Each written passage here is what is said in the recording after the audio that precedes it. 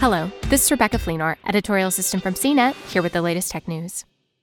SpaceX and its Crew Dragon spacecraft have been a bright spot in NASA's Commercial Crew program, which has now returned astronaut launches to U.S. soil. Boeing, the other commercial crew provider, still has some work to do before it carries a NASA crew to the International Space Station.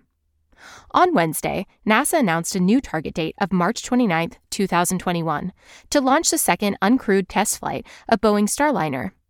The mission is called Orbital Flight Test 2, or OFT-2.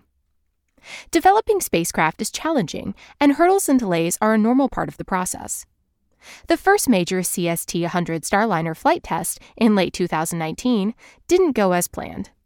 The spacecraft failed to reach the ISS, but it did return to Earth safely. An investigation turned up software defects and a communications link problem.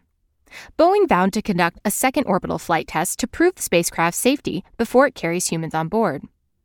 Boeing has been working to address the problems from the first flight test. NASA said in a statement on Wednesday, the company is more than 90% complete in closing out all the recommended actions developed by a joint NASA and Boeing independent review team, even those that were not mandatory, ahead of the Starliner's second uncrewed flight test. If OFT-2 is successful, then NASA and Boeing will look to launch an actual crew to the ISS in the summer of 2021. That would put both SpaceX and Boeing in business as providers of ISS flights. That's the ultimate goal of a NASA program that has already ended the U.S. reliance on Russian spacecraft to ferry astronauts to the space station.